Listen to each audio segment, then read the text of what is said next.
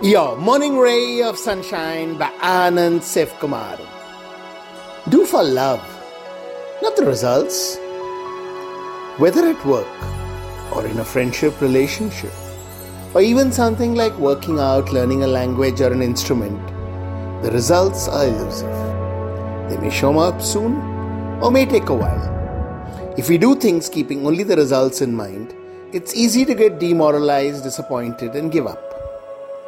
But if we do, because this is our passion, we like the person, we enjoy running, playing the guitar, etc., then we have already got our reward. The journey itself is our biggest joy. And in any case, the rewards afford a few moments of happiness as compared to the process itself. If we enjoy the latter, we're talking about days, weeks, months. Get out of the result-driven mentality. Do things for the sheer joy of doing. Life looks up. Sunshine in your day.